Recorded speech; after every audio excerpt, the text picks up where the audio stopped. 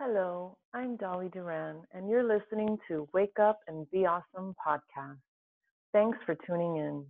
If you're new here, well, so are we, so welcome aboard. This is what you can expect. Once a week, I'll be interviewing a different person, someone whose journey I find inspirational, and hopefully you will too. Most of the people I consider mentors and friends, but some guests will be new to me as well, thought leaders, and motivational influencers whom I look up to. I plan to post a new episode each Monday. I think you're going to like what you're about to hear. However, I'm always open for feedback.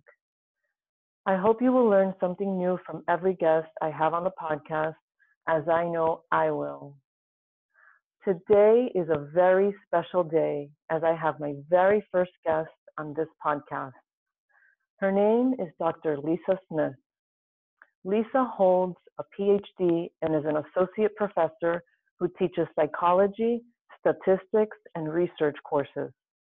She also happens to be a personal friend of mine. Lisa is also a certified hypnotherapist and owns and operates Creative Solutions, through which she helps many people overcome trauma from PTSD, physical and emotional abuse, and other issues. Lisa is also a published author. She wrote a book called Overcome Trauma Using the Breath of Life. And Lisa is the founder of RightToConsent.com, a sex crime data collection website which was designed to encourage survivors of sexual assault and rape to report the crime to law enforcement. Lisa, welcome to the podcast. Thank you so much for having me. I am excited. So are we. That's a long list of accomplishments, girl. I try. I just got my trademark certificate, and I was trying to print it out today. Did you start when you were 2 years old? I mean, come on.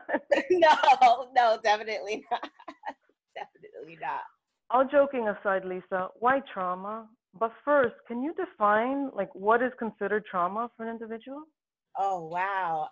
Trauma is so many things. If you get in a car accident, you're in the passenger side and you get into a car accident and now you are so afraid when a car comes over too close to you and you don't want to sit in the front. That's trauma. But the other reasons is that there's a lot of people who have emotional, physical abuse that relates to domestic violence. But on a personal note, sexual trauma is very close to me because there are 4 girls, and the statistic says that 1 in 4 will be sexually assaulted before the age of 18. Well, that's different for my case. My sisters, all 3 of my sisters were sexually assaulted, one by her boss, and she was in her 30s when that happened. So it is something that I will spend a lifetime fighting, but more importantly, I have so many students that I am the only one who knows sometimes that they've been sexually assaulted and they're stuck. Trauma is such that if you have been emotionally abused, if you have been verbally put down, you get stuck at that space. And oftentimes you can find adults who still act like they're 11 if there is some trauma there. You have a 40-year-old who, if they were traumatized at 20, they're stuck there. They don't know it, right? And so they have this emotional decision that they made at that point of trauma that they're not conscious of. And that's where the hypnotherapy comes in.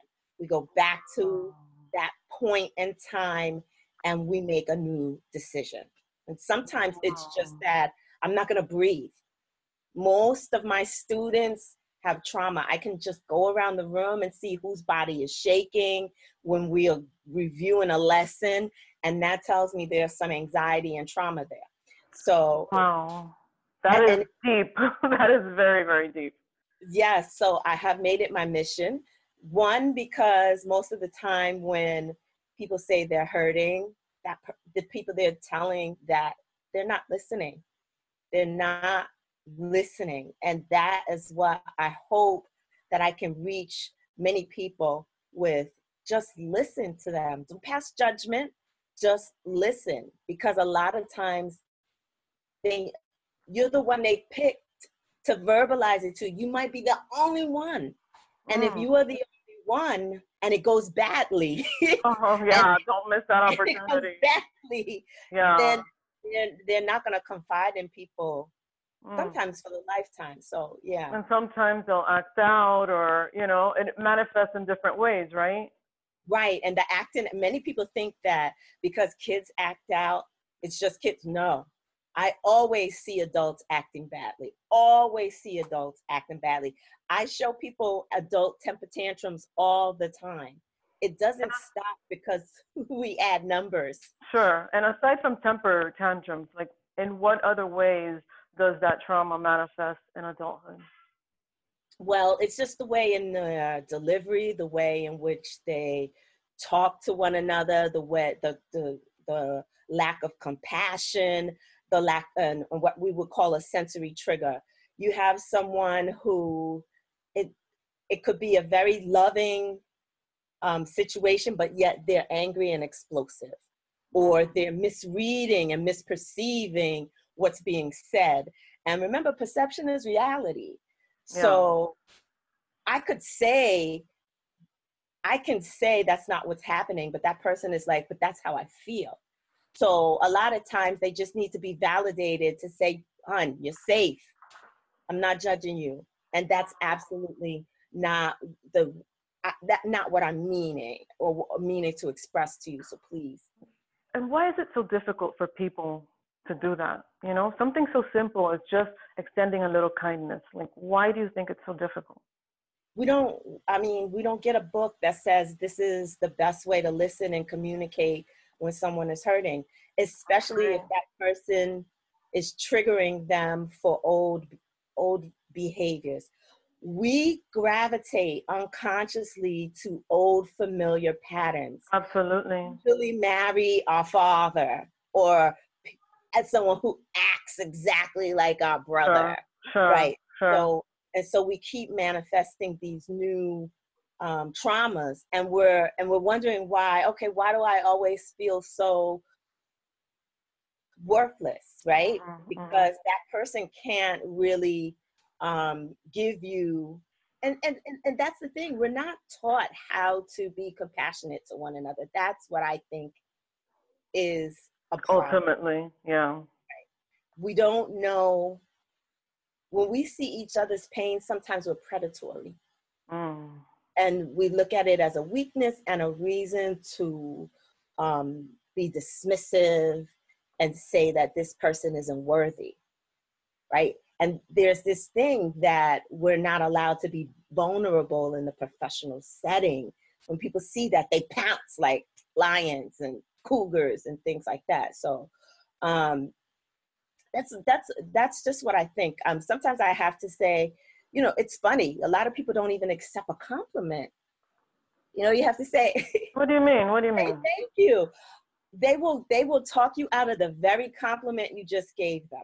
So you'll say, really? "Oh, that was a great workshop. Well, I couldn't have done it without these people." And instead of saying, "Oh, you really liked it, thank you," then that's acceptance. Even someone who.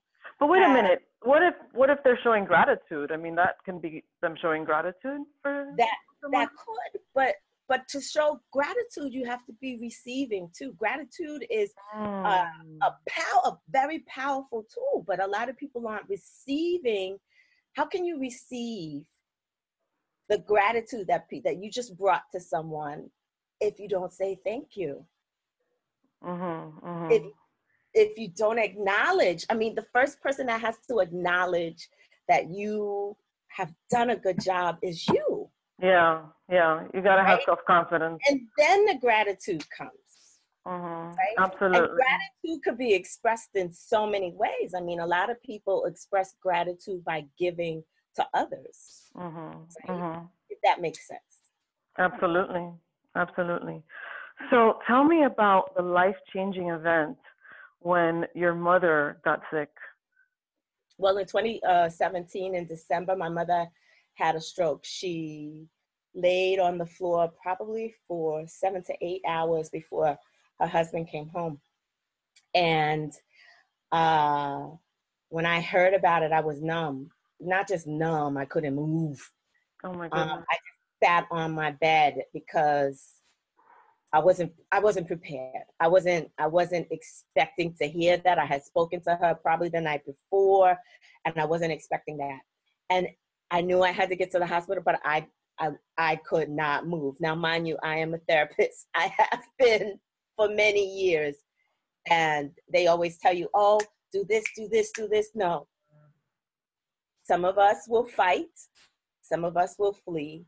Some of us will go into shock and not move. So as a result, she couldn't talk. She couldn't walk. She was having these psychotic breaks where she was screaming, she was knocking over stuff. I mean, she was beating up people. And I just knew that, I wasn't, I talk to my mom every day. She gives me a lot of hardcore advice.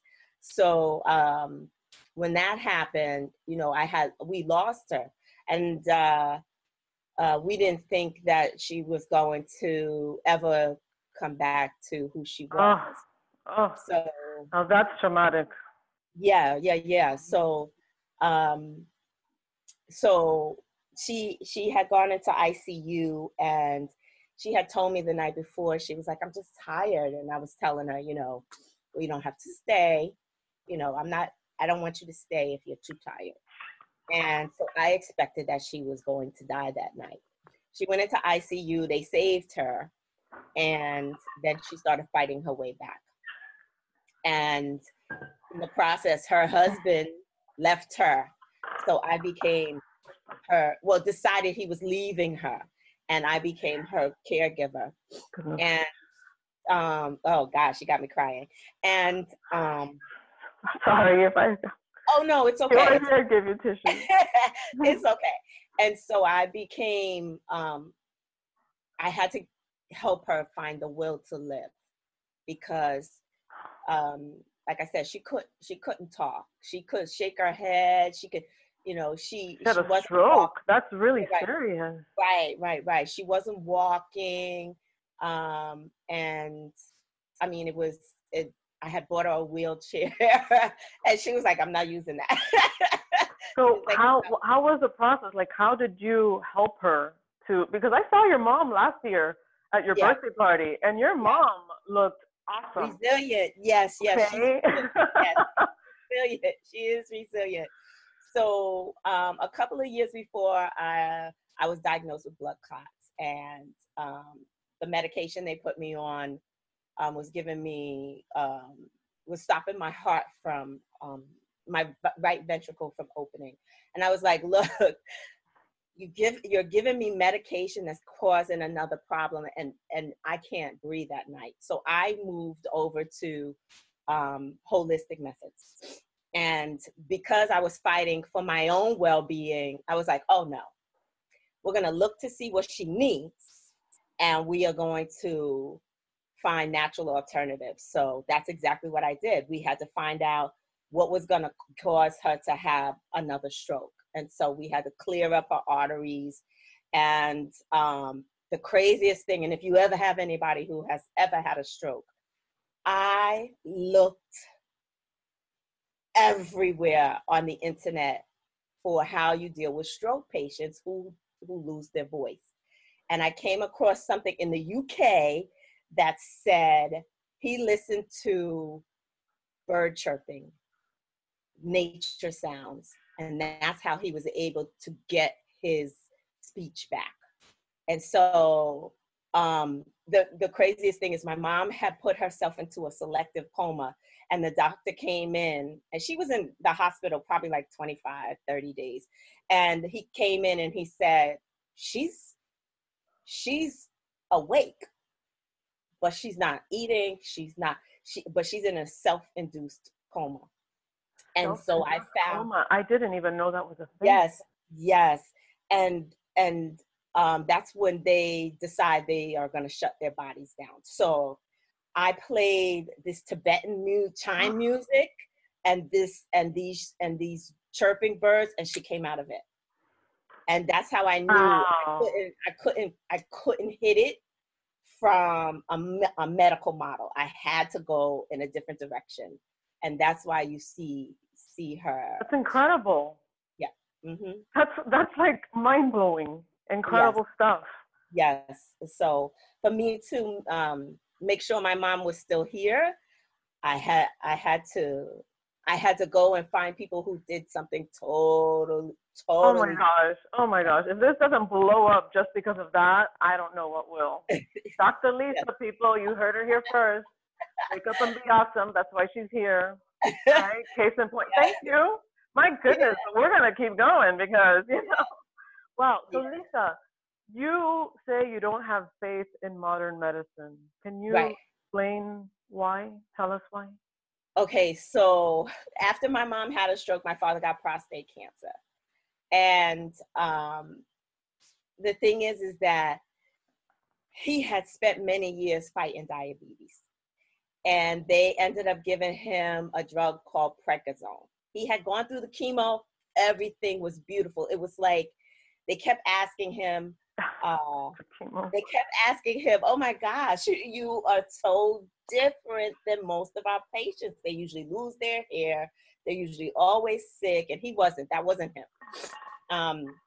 And he had gone through chemo, and then they gave him Prednisone, and Prednisone blew him up 30 pounds and gave him diabetes. And he had spent years fighting diabetes, to the point where he was taking insulin, and then they had to increase it, and then they had a shortage of insulin. Goodness. And then he was like, "They're gonna kill me." Yes, exactly. Putting all this stuff, what is that? And I had gotten into this fight because I was like, "Look, you could do this another way. You don't have to do the chemo." And he was like, "Listen, I understand your Miss Natural Healing. This is the way I've chosen to deal with this issue." And now he's like, "I'm not taking that anymore." And he's found all these alternatives. He does intermittent fasting. He's like, "I'm getting off this high blood pressure medicine." And so the three of us are in this fight because, like I said, I had blood clots, and the medicine they were giving me was closing my right ventricle. And I was like, it wasn't doing that before. Right. So it's like, right, another life-threatening issue where now my heart doesn't even beat. I can't. I can't. That's right, enough. No more pills. So that's where we are. I would go to, most of the time, we're finding out, especially with my mom's issue, my dad's issue, is that it's a vitamin deficiency most of the time, and then it's something that's going on with the gut. So nobody is as hardcore as I am, but my mom is getting there. I mean, because she sees that the people that she was in the hospital with, she speaks better than them. She's living on her own. She's doing all this. I would listen to my daughter too if she brought some birds, and that's what we do from a coma. She does. It was funny. It was birds. Yes, it was. It was birds. Incredible. Seriously, like, wow. I'm telling you, that's gonna blow up. Yeah, that's absolutely what happened. It was birds. Okay, that's awesome. So let's move on to something else. You said that you experienced an epiphany and you connected it to needing to create credibility or social proof in the global marketing by utilizing the internet. Talk to us about the internet. Yes. So my students are streamers. This is Generation Z. They're born after 2000, so 9/11 doesn't mean anything to them. And so I'm a TV watcher. They don't watch TV. They stream, they do Hulu, they do all these other things. They're Netflix and chill kind of people. And I have one of those now. What I realize is that if I'm going to relate to them, I can't give them my 1990s spiel, right? I can't even 2006, I can't give them, right? I need to meet them where they are. That's right. And so, you know, they love Kylie Jenner. Now, I am not big on the Kardashians, but I'm like, their hustle is strong. For real, for real. You know, you gotta give them that, you know. But at the same time, you know, if I'm going to be relatable, right? Because sure, I have great family and friends. I have a great network of people, but they're of a certain age. If you are going to be someone who is relevant, you need to bring everybody into the fold. And all my students, they walk around with digital phones in their hand. If it's not a phone, it's a tablet.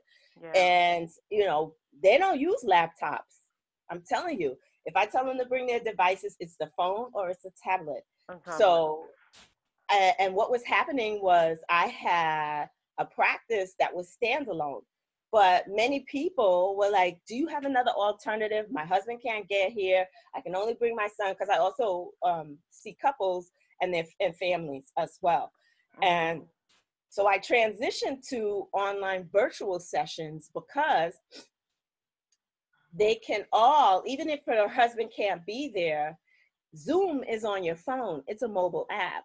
Sure. So he can be in one place, her son in another, and she can be in and then we're all still connected and having a session. Beautiful. So it's just that I really do not believe that work and professional life is always going to be outside of your house. I believe that everything that's happening is about the digital world.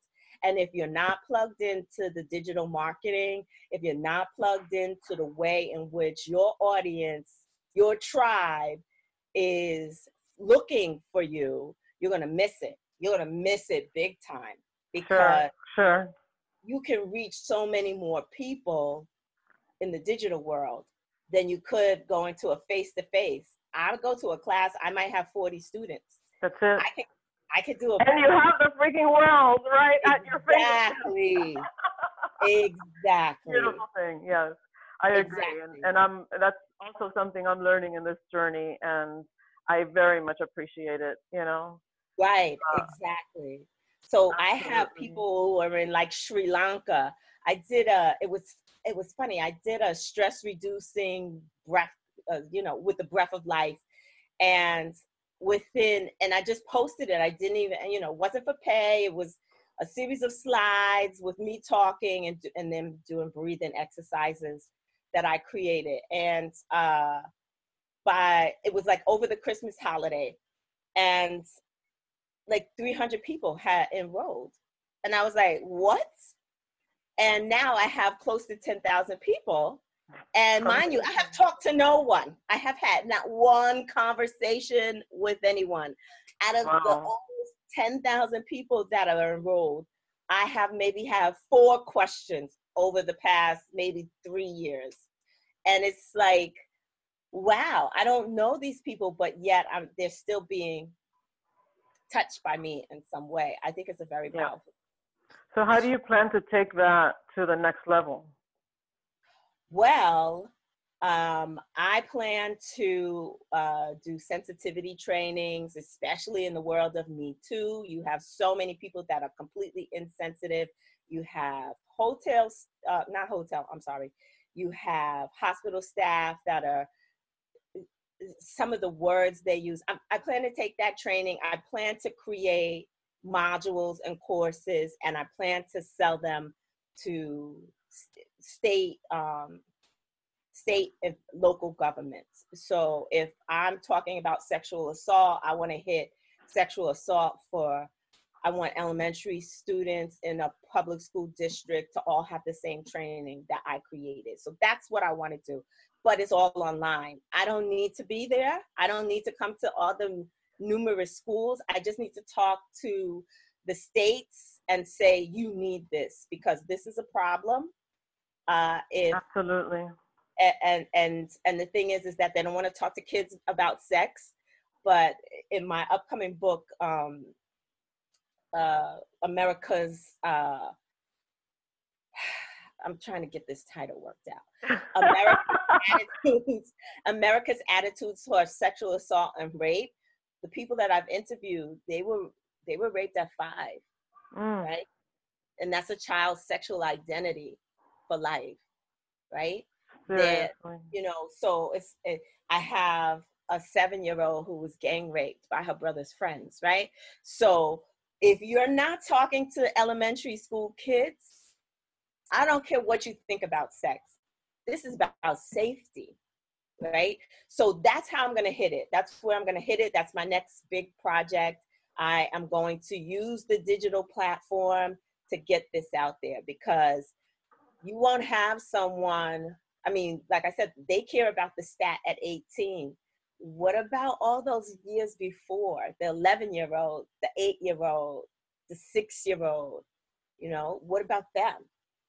Right? If you're not talking to them about that at all, if they don't even know, because they're being groomed with candy. And how do you talk to a 6, 7-year-old about that? What do you say? Well, you ask them, you start with, this is your body and it's yours. And no one should touch you here, not even mommy or daddy, or no one should touch you. And you show them the different areas, right? Because at the same time, young kids are exploring their body. They need to know that I'm not trying to alarm you, but there will be people who will try and give you candy just so they can touch you in these places. And like teach them boundaries, obviously. Exactly, especially boundaries with their bodies.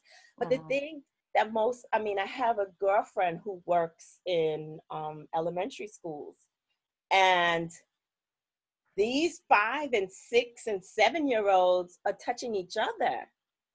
Oh, goodness. But they learned that somewhere. Exactly. So the child that's being exposed to inappropriate behavior brings it to school.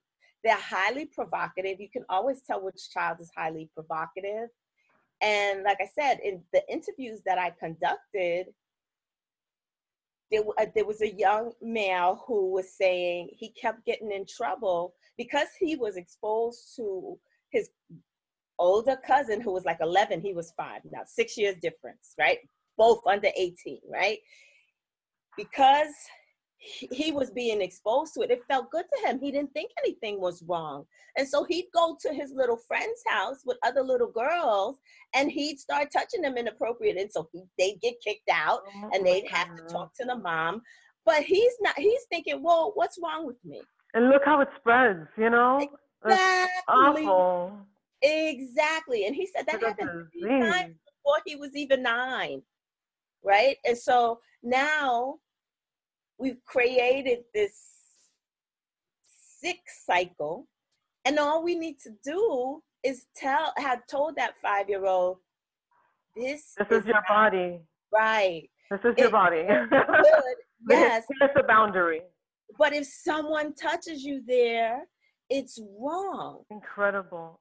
Yes. Incredible. And they we don't need to know. spread that message. Yeah. They don't know. We need to spread that message for sure. They don't know. This is this great organization called Lawrence Kids, and she's getting a lot of flack, but she's going into the elementary schools, and she has these animations where they're talking about it.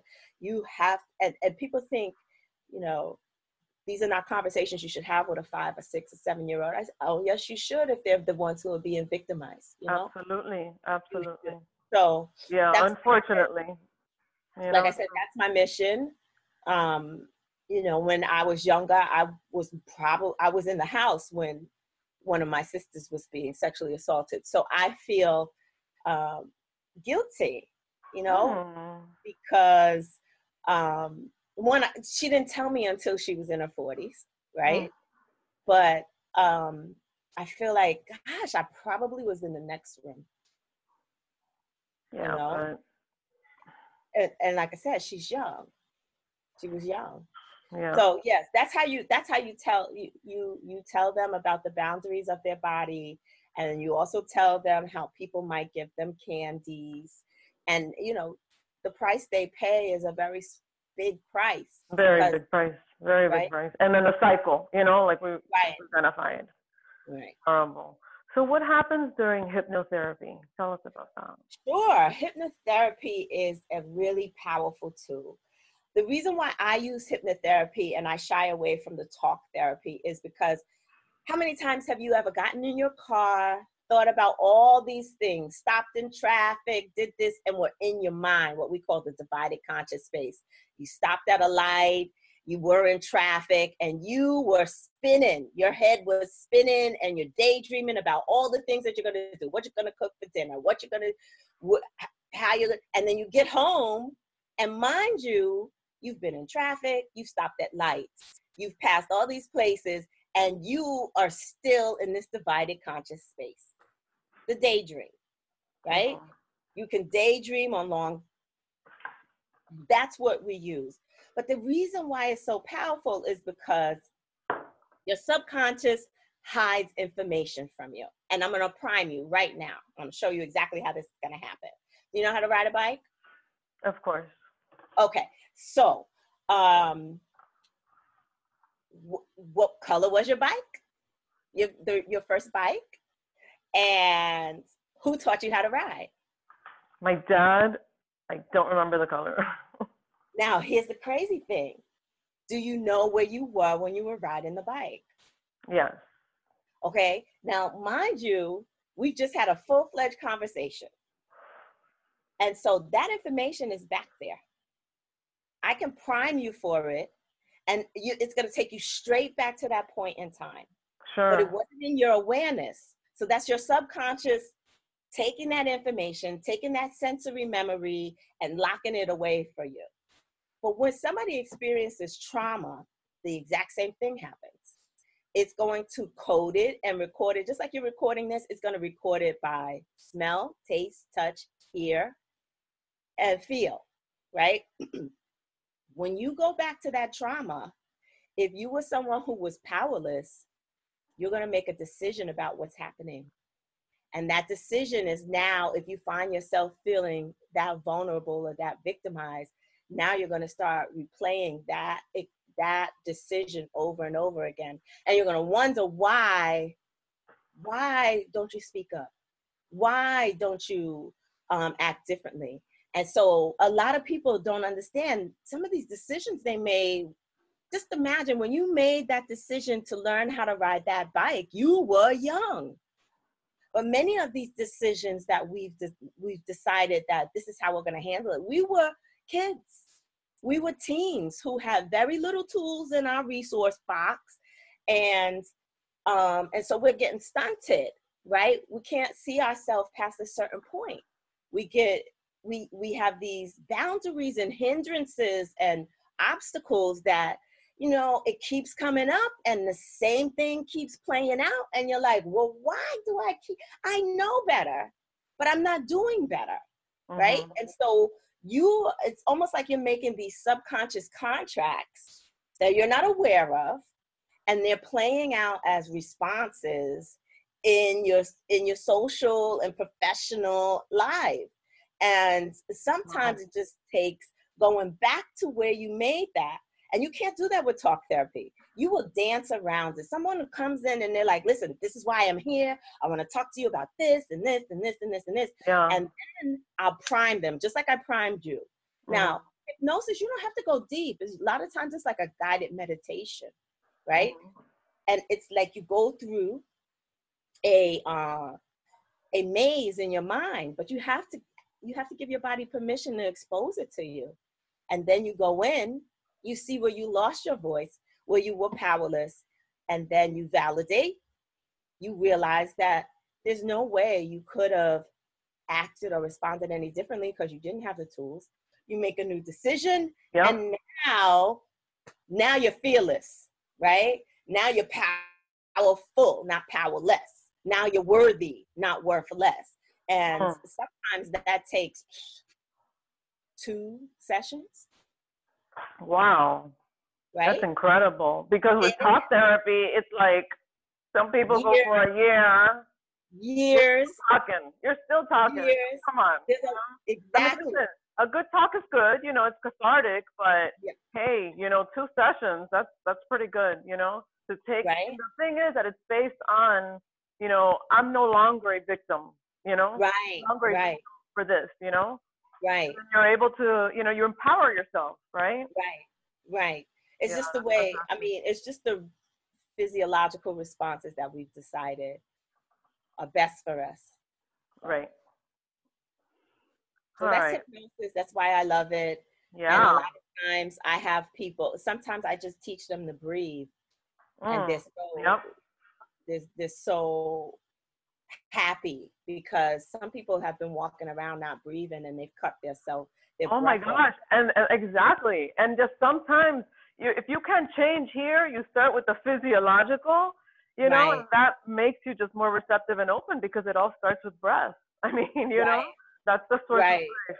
That's the source of right. life. Yeah, I'm with Yep, that too. I love, you know, breathing exercises and meditation and yoga. I'm all about right, that. right. But Okay. the people who are like really stuck, they stop breathing for a minute, sometimes 2 minutes. Wow. That's So incredible. sometimes you just got to bring them back into their body and bring them oxygen.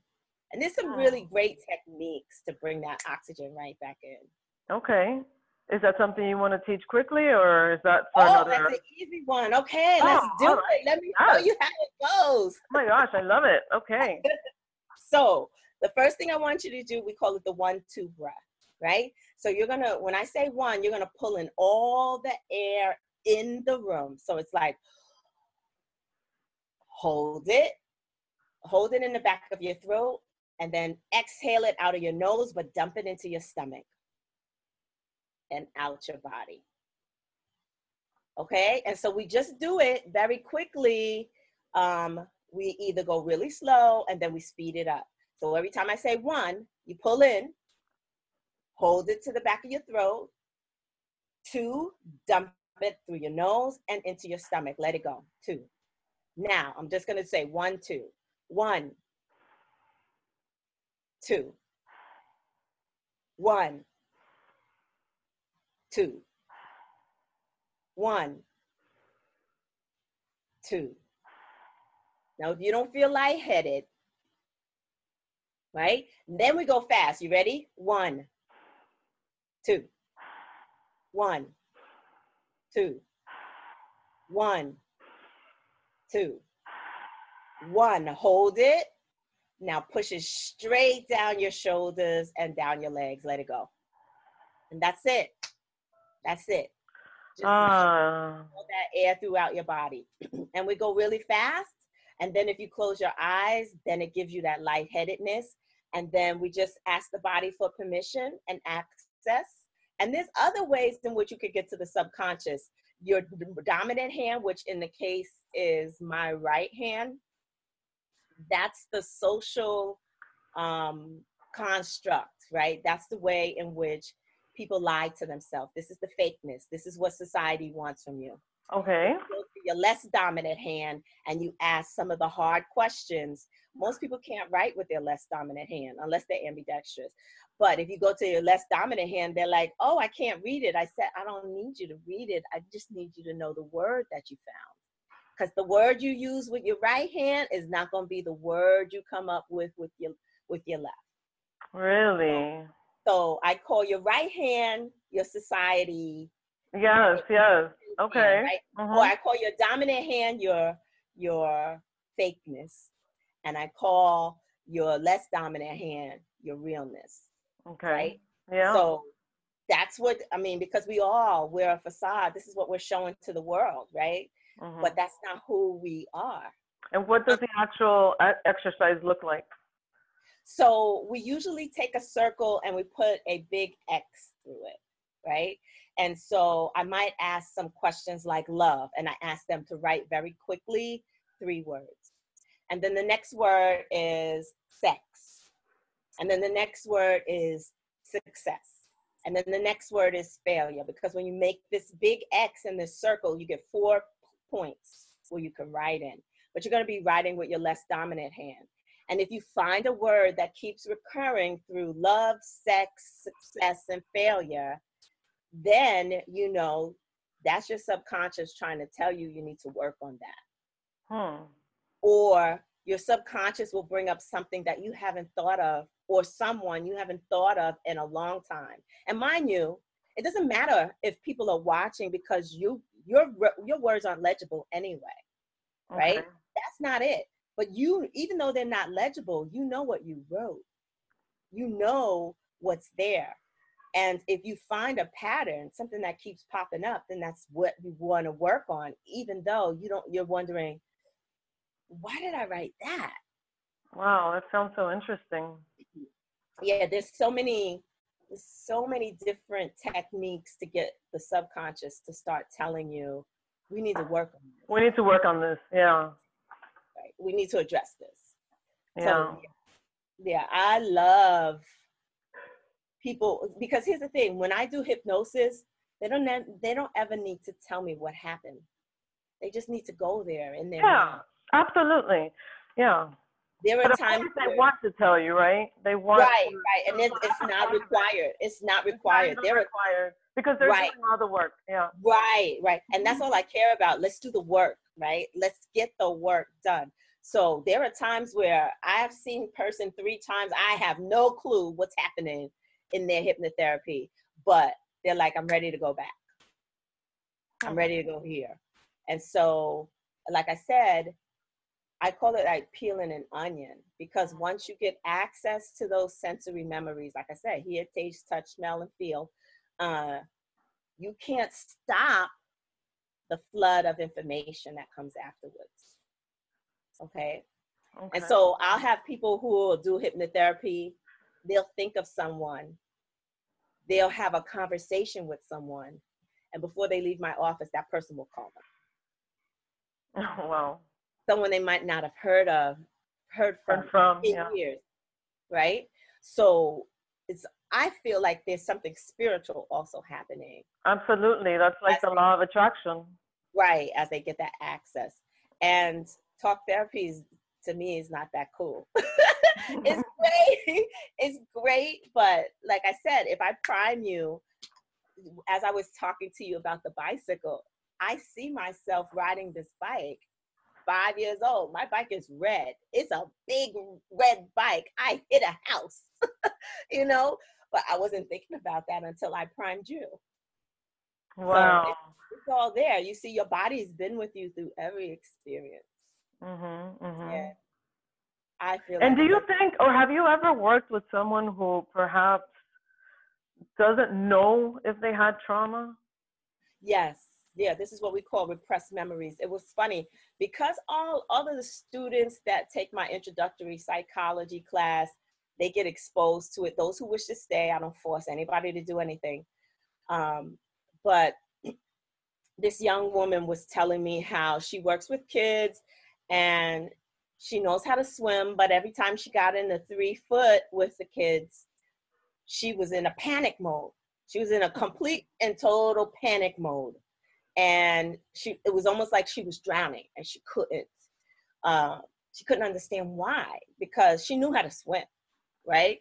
And she had a younger child, and she was like, I don't understand why I get in this pool and I'm not even in the deep end and I'm panicking. And so I said, okay, let's do this exercise. And there's a lot of stuff online that you can do. And we did a hypnotherapy. It's a group setting where everybody's there, but she's drowning in the classroom. She's drowning in the classroom. And like I said, the horrible thing, and I hate to keep bringing this up, but her cousin had sexually assaulted her in 3 feet of water, but she couldn't swim at the time. And when he was done with her, he pushed her out into the deep end. And it was her flailing and screaming and somebody else who came to get her, right? But she had repressed it. It was gone from her memory and she hadn't revisited it. Wow. And it happened, right, like I said. And so there it is, right? Incredible. And so I feel like this. I don't know why the students are sitting in my class, but there's nobody on that campus that does what I do. And if they end up in my class, it's usually there's a trauma. And then they're only there for that hypnotherapeutic group therapy session. And I call it the other side of perception. So what we do, it's like you get spirit animals and you go up into ethereal space, you bring white light and you create this bubble, and then you go down these corridors. You go into the past, the present, the future. You could pick any room. You get a bag full of money, and you have these different little obstacles. So I might put them in the boat, and the boat suddenly starts taking on water, and they've got this little toolbox, this little bag. And inside the bag is something that'll help them plug the hole. And then they'll get across, and that'll become their first hurdle. But that hurdle is not really the water coming into the boat. It's something that's happened present day that they're fighting against. And they usually get 3 hurdles. And then they have to get the boat over to the other side. And then they'll get to this mailbox. This mailbox has their name on it. And inside the mailbox is the key. And so now they need to find out where does this key go, right? And so then they get into this room and they hear these footsteps. All white room, everything. The windows are white, the chairs are white, the table is white, and they hear these footsteps. They get louder and louder and louder, and somebody they haven't seen in a long time. So, like I said, each person's experience is different. Mm-hmm. And even when they get their animals, you get 4 animals, one to the front, the left, the back, the right. And when you go and find out, like my animal is a big bear. I have a big bear. I have a ferret. Like, I don't know, but I'm a little, I have a eagle who has a wingspan of like 8 feet. And I have a wolf. I have this big gray wolf. But when you go and you look up the personality, each one of them has different aspects of who I am, right? I can get myself in trouble like the ferret, but I could get out of it, right? Get out of it. And that bear, when that's my public persona, right? And I mean, and if I love you, I am the biggest bear, and I will not let anybody mess with you at all. Oh, Mama bear. Also this wolf who's like a pack. You know, I'm a pack because family is very important to me. So, you know, that's kind of like, you know, I don't want anybody to get alarmed. That's kind of like, I mean, it's your mind and you have all that stuff there, and I just hope you organize it. That's right. Organize it and reconcile it to move forward. Right. You know, It's like, come on, there's only one way to go, and that's forward. Right, because we all have a story to tell, right? We do. Absolutely. And some of it is hugely painful, but that doesn't mean that it should hold you back forever. Yeah. So we've gone a little bit over, but I hope you'll just indulge me a little bit. Oh, I don't mind. One more? Oh, thank you so much. You're awesome. Sure. Why is being assertive important? Oh my goodness. I call them my babies, right? And they're not my babies, right? But I watch my students give away their power. I watch my friends give away their power every day when they're looking for validation. And, you know, people talk about fake it till you make it. I don't really like that. I believe that you gain more power when you feel powerful. Faking it doesn't make you powerful. And when you are faced with a real challenge, you are going to, some people just won't rise to the occasion, right? So fake it till you make it is only part of it. But the assertiveness is so important because it teaches people about boundaries. It teaches people, okay, you can say that once, but I'm not going to allow you to say it twice. Right? And so just saying, well, that, you know, I find I was offended by that, right? And a lot of people think that because they're offended, the conversation stops there. But it shouldn't. It should make a heartier conversation. Exactly. It's just a conversation.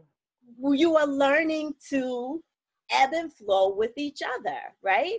So if you don't set appropriate boundaries, that person will never know. And if Yeah. you're faking it and pretending it, pretending, that's not an authentic. Sure. No, I think that in terms of fake it till you make it, when it comes to obviously, setting boundaries for yourself, that's a Right. priority. I mean, you shouldn't do that.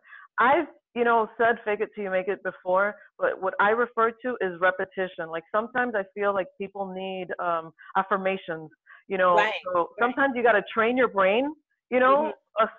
for a certain belief before you start to actually believing it. But that's why faking it is a problem, because your brain knows you're faking it. And like I said, your body's been with you all this time. They know you're not confident. You're still gonna get those bubble gut. You're still gonna get that bubble gut. It starts with the physiological, right? The breathing. We gotta get the Exactly. breathing right. We gotta Exactly. get the breathing right. That's priority. I'm Exactly. right there with you. I'm right there with you. Here's the thing: if you're faking it and you have beads of sweat, you can't stop the sweat, right? Sure, Your sure. body knows you're faking it, and it's not going to stop that sweat. You're going to. I have watched people who have real anxiety sweat through their clothes in less than 5 minutes, Goodness. right? So, Yeah. Just breathe. Breathe properly, people. It all starts with the breath. I hope everybody learned something today. I know I did. Lisa, oh, thank you so much. I really, really, really enjoyed this. And it's just so appropriate that you were my first guest and I love you. thank you so much. Thank you so much. Well, give me in your second year, have me back, because I'm gonna have more videos. Girl, we have so much to talk to. We didn't even get through everything. So there's definitely going to be a part two. Thank you Oh, so much, perfect. Lisa. I would love to. I would love to. So you enjoy your evening, and Thank thanks you. again You for having too. Sure. Bye. me.